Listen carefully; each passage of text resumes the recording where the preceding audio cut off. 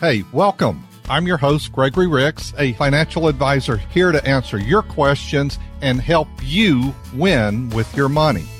On today's episode of the Ask Gregory podcast, Gregory is going to be discussing the impact of President Biden's student loan forgiveness plan and what implications this plan may have for borrowing money in the future. Also, we've got a complimentary download waiting for you on this topic if you go to gregoryricks.com/podcast99. Again, that is gregoryricks.com/podcast99. Let's talk about Biden's plan. On Wednesday, President Biden announced his student loan forgiveness plans. Americans with annual income of $125,000 or less would have $10,000 in federal student loans forgiven. Household under $250,000. With a Pell Grant, which are typically given to low-income students, will have $20,000 of debt canceled. This proposal comes after months of debate around how to solve the student loan crisis. They were talking about as much as forgiving $50,000. I believe the average student loan debt is probably around $33,000. Undergraduate. Here's where the debt comes in and gets really big is graduate school studies and continuing school, like the masters or MBAs or other degrees following up the basic degree, and it just really piles up the money.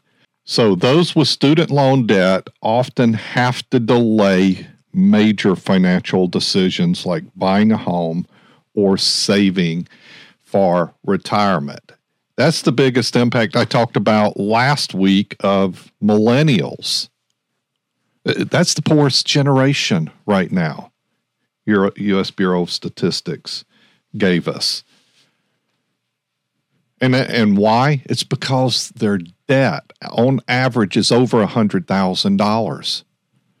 Pretty good percentage of them regret borrowing money to go to school.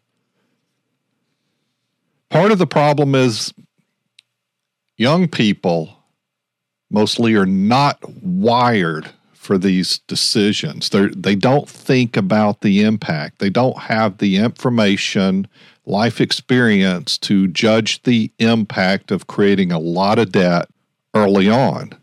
Those with student loan debt have to delay major financial decisions. And that's across all age groups out there. Why do I say that?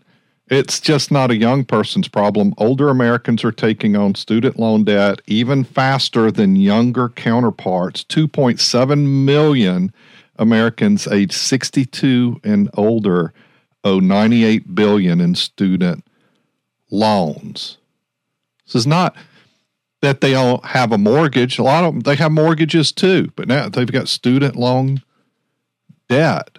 They're Social Security eligible and they owe student loan debt. Resources from all those points is CNBC, USA Today, Forbes.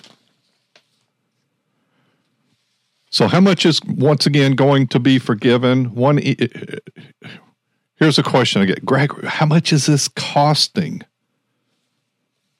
Well, we're basically wiped off about $320 billion in student loan debt. This $10,000 per person. As far as what's it going to cost the country, somewhere around $300 billion to $980 billion over the next 10 years. Sources USA Today. Well, how does it cost that much if we're wiping off $321 billion? Well, there's more to this as well. And I know what's gotten all the attention is the 10,000 forgiven. Here's another part to this that's not being talked about. It's the student loan system more manageable for current and future borrowers, fixing the existing loan repayment to lower monthly payments. The administration is reforming student loan repayment plans to both current and future low and middle income borrowers will have smaller, more manageable monthly payments. Yeah, we're having to absorb that as well.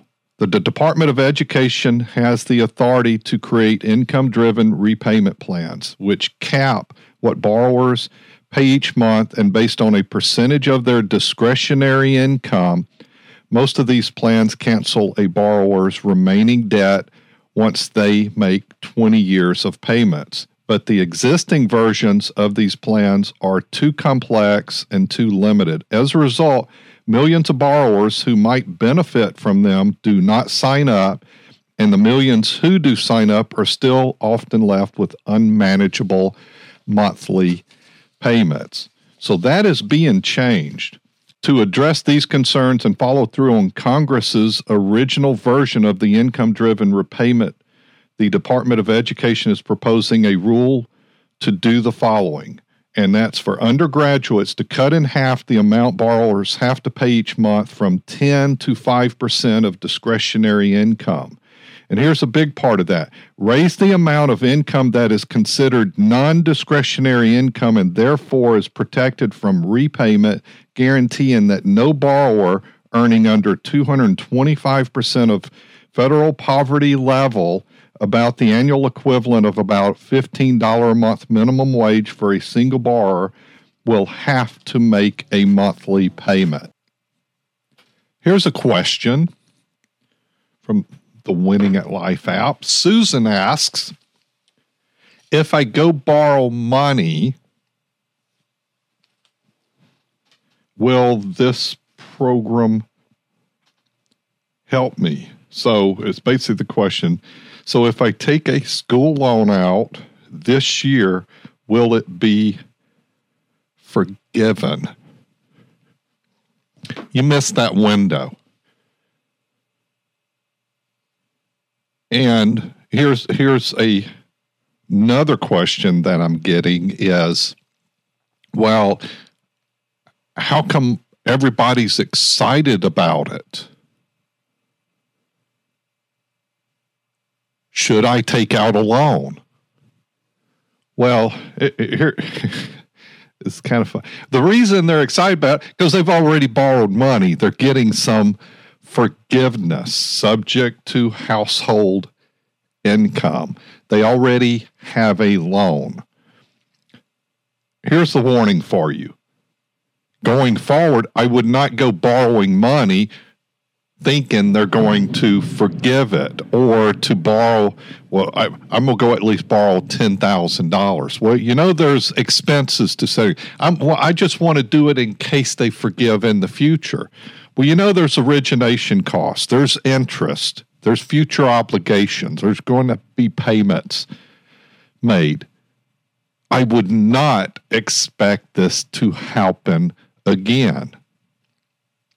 I don't. They're not going to go forgive the system. So tell me how this works.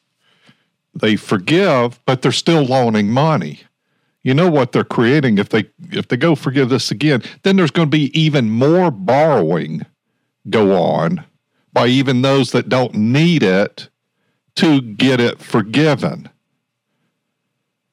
Yeah, do not go borrow money in anticipation. Oh, they're going to do this again. They're going to wipe out everybody's debt.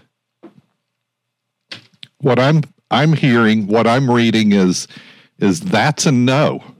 This is probably a one and done deal regarding that. So if you have some questions, you can call 504-260-0995 or email info@GregoryRicks, or you can reach out to us through the Winning at Life app. Through that app, you can text, email, or call the show.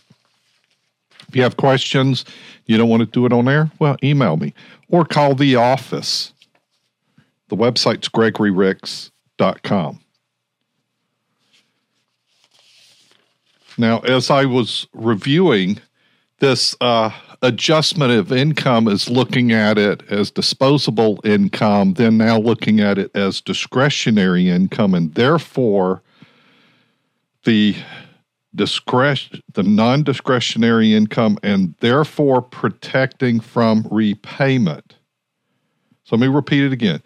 Raise the amount of income that is considered non-discretionary income, and therefore the protected from repayment, guaranteeing that no borrower earning under 225% of federal poverty level, about the annual equivalent of $15 minimum wage for a single borrower, will have to make a monthly payment. And forgive loan balances after 10 years of payments instead of 20 years. See, I think the bigger parts of this that's actually going to impact the Treasury or government debt or taxpayers that are ultimately funding this is the reduction in payments, or the way they're looking at non-discretionary income, and the forgiving of loan balances at 10 years instead of 20 years. So it means we're forgiving a larger amount of the debt as a country. So forgive loan balances after 10 years of payments instead of 20 years for borrowers with original loan balances of $12,000 or less. The Department of Education estimates that this reform will allow nearly all community college borrowers to be debt-free within 10 years. Also, cover the borrower's unpaid monthly interest so that, unlike other existing income-driven repayment plans, no borrower's loan balance will grow as long as they make their monthly payments, even when that monthly payment is zero because their income is low. These reforms would simplify loan repayment and deliver significant savings to low and middle income borrowers. I'm going to give you a few examples here of that. This is one I gave when I was on WWL the other morning. That's WWL TV, to be clear. A typical nurse making $77,000 a year who is married with 2 kids would pay only $61 a month on their undergraduate loans compared to the $295 they pay now under the most recent income-driven repayment plan. That's an annual savings of more than $2,800. Let's look at one other. A typical single public school teacher with an undergraduate degree making $44,000 a year would pay only $56 a month on their loans compared to the $197 they pay now under the most recent income-driven repayment plan, for an annual savings of nearly $1,700 there. That's why I think this is a big impact. Yeah, it's going to cost the country more, but that is a big impact when you're taking that month. That's meaning they can save some money. They could pay down other debt that they probably created because they're having to live paycheck to paycheck, or they're negative in doing that. They have to borrow to make ends meet and being impacted by inflation. So for each of these borrowers, their balances would not grow as long as they're making their monthly payments, and the remaining debt would be forgiven after they make the required number of qualifying payments. So essentially, we're giving them a route to have more forgiven in the future. So if you're going to borrow money and you plan to stay low income, then yeah, maybe there's a route for you there. I just would not go about borrowing money. And you should only borrow money to help with the cost of the tuition. You shouldn't be borrowing money for living expenses, for pizza on the weekends, or date nights, or to buy a car or take a trip, you need to live like a pauper while going to school and really work to not increase debt, because you're going to find it as a problem, especially if you're not going to stay low income to get these help reductions and forgiveness.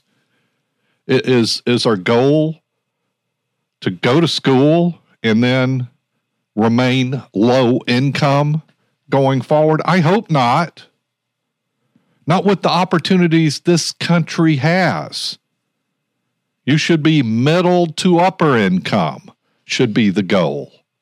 If you're getting an education, is that education leading you to better opportunities? If that degree field you're in, you're not seeing that, you should look at what. It's so easy to figure out what you're studying. What income do they make? What are you thinking about going to study? What is the median income there? That might tell you, like, no, this ain't going to work. 40% of people that borrow money and start school don't finish. Of those that finish, 40% are not working in their degree field. Why is that? What went wrong? And you're carrying debt. People in their 60s are carrying college debt. We've got to change that thinking. We got to save money. We got to compound our money. Thanks so much for listening to Ask Gregory, where we answer your financial questions. You can find us anywhere podcasts can be found, and on YouTube and Facebook Live every Saturday from 10 to 1. Subscribe, leave a review, and tune in next time. Also, we've got a complimentary download waiting for you on this topic if you go to GregoryRicks.com/podcast99. Again, that is GregoryRicks.com/podcast99. Insurance products are offered through the insurance business Gregory Ricks & Associates. Gregory Ricks & Associates is also an investment advisory practice that offers products and services through AE Wealth Management, LLC, a registered investment advisor. AE Wealth Management does not offer insurance products. Insurance products offered by Gregory Ricks & Associates are not subject to investment advisory requirements. AE Wealth Management and Gregory Ricks & Associates are not affiliated companies. AE Wealth Management provides services without regard to political affiliation, and the views of individual advisors are not necessarily the views of AE Wealth Management. Gregory Ricks & Associates, the Total Wealth Authority, is our trademark tagline. It does not promise or guarantee investment results or the preservation of principal, nor does it represent a certain level of skill. Investing involves risk, including the potential loss of principal. Any references to protection, safety, lifetime income generally refer to fixed insurance products, never securities or investments. Insurance guarantees are backed by the financial strength and claims or the paying abilities of the issuing carrier. Please remember that converting an employer plan account to a Roth IRA is a taxable event. Increased taxable income from the Roth IRA conversion may have several consequences, including but not limited to a need for additional tax withholding or estimated tax payment, the loss of certain tax deductions and credits, and the higher need on taxes for Social Security benefits and higher Medicare premiums. Be sure to consult with a qualified tax advisor before making any decisions regarding your IRA. This podcast is intended for informational purposes only. It is not intended to be used as the sole basis for financial decisions, nor should it be construed as advice designed to meet the particular needs of an individual situation. Gregory Ricks & Associates is not permitted to offer, and no statement made during this show shall constitute tax and/or legal advice. Our firm is not affiliated with nor endorsed by the U.S. government or any other governmental agency. The information and opinions contained herein provided by third parties have been obtained by sources believed to be reliable, but the accuracy and completeness cannot be guaranteed by Gregory Ricks & Associates. Any media logos and/or trademarks contained herein are the property of their respective owners, and no endorsement made by those owners of Gregory Ricks & Associates is stated or implied. Gregory Ricks & Associates has a strategic partnership with tax professionals and attorneys who can provide tax and/or legal advice. AE Wealth Management, Gregory Ricks & Associates, W.J. Blanchard Law, LLC, J. Heath & Co., and Mortgage Gumbo are not affiliated companies.